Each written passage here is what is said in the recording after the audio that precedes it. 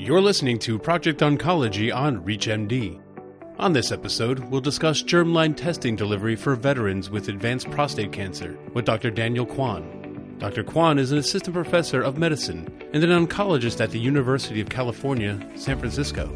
He's also a physician at the San Francisco VA Medical Center, and he presented a session on this exact topic at the 2024 ASCO Genitourinary Cancers Symposium. Let's hear from Dr. Kwon now.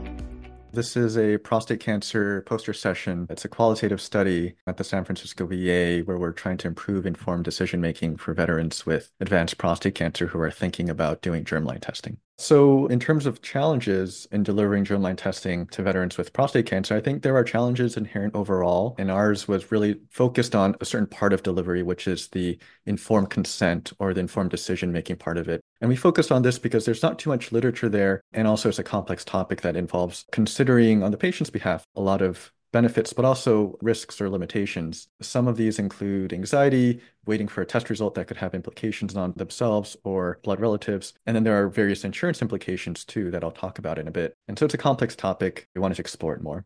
And what we found in our interviews was that in our cohort of 30 patients, all of whom were going to have this upcoming discussion with their oncologist about germline testing, we interviewed them about a week afterward.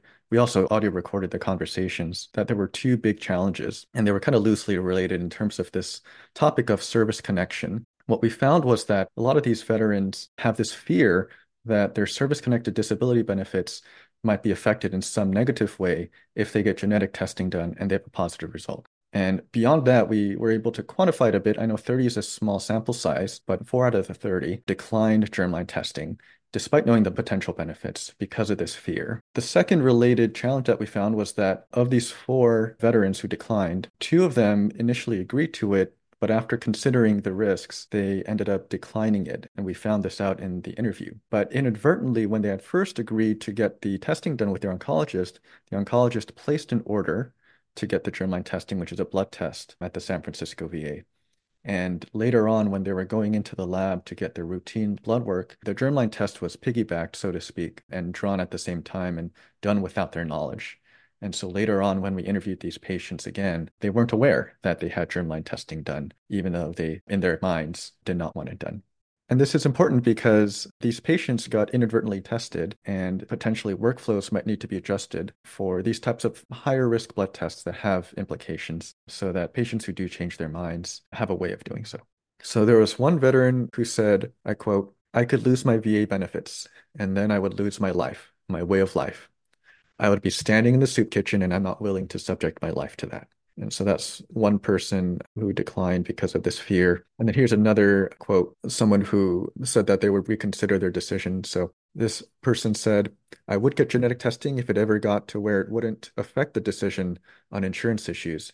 And in my case, getting upgrades for disability for my service connection." In terms of some important take-home messages, I think first and foremost is that informed consent is important when it comes to germline testing, and oncologists who do perform pretest counseling should do their best to practice it, even though there are a lot of barriers like minimal time to really go over the risks and benefits and limitations thoroughly. In particular, to be aware of the risks to disability, long-term care, and life insurance. And for veterans in particular, this issue of service-connected disability benefits causing certain veterans to decline germline testing. I do want to provide a big update that some of our preliminary data was presented to the Veterans Benefits Administration, among other evidence.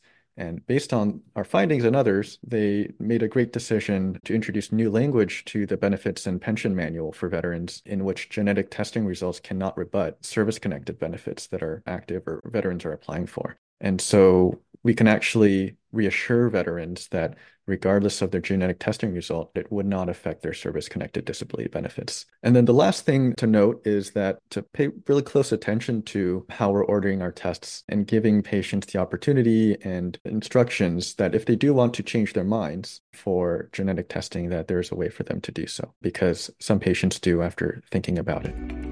That was Dr. Daniel Kwon talking about his presentation at the 2024 ASCO Genitourinary Cancers Symposium that focused on germline testing delivery for veterans with advanced prostate cancer. To access this and other episodes in our series, visit Project Oncology on ReachMD.com, where you can be part of the knowledge. Thanks for listening.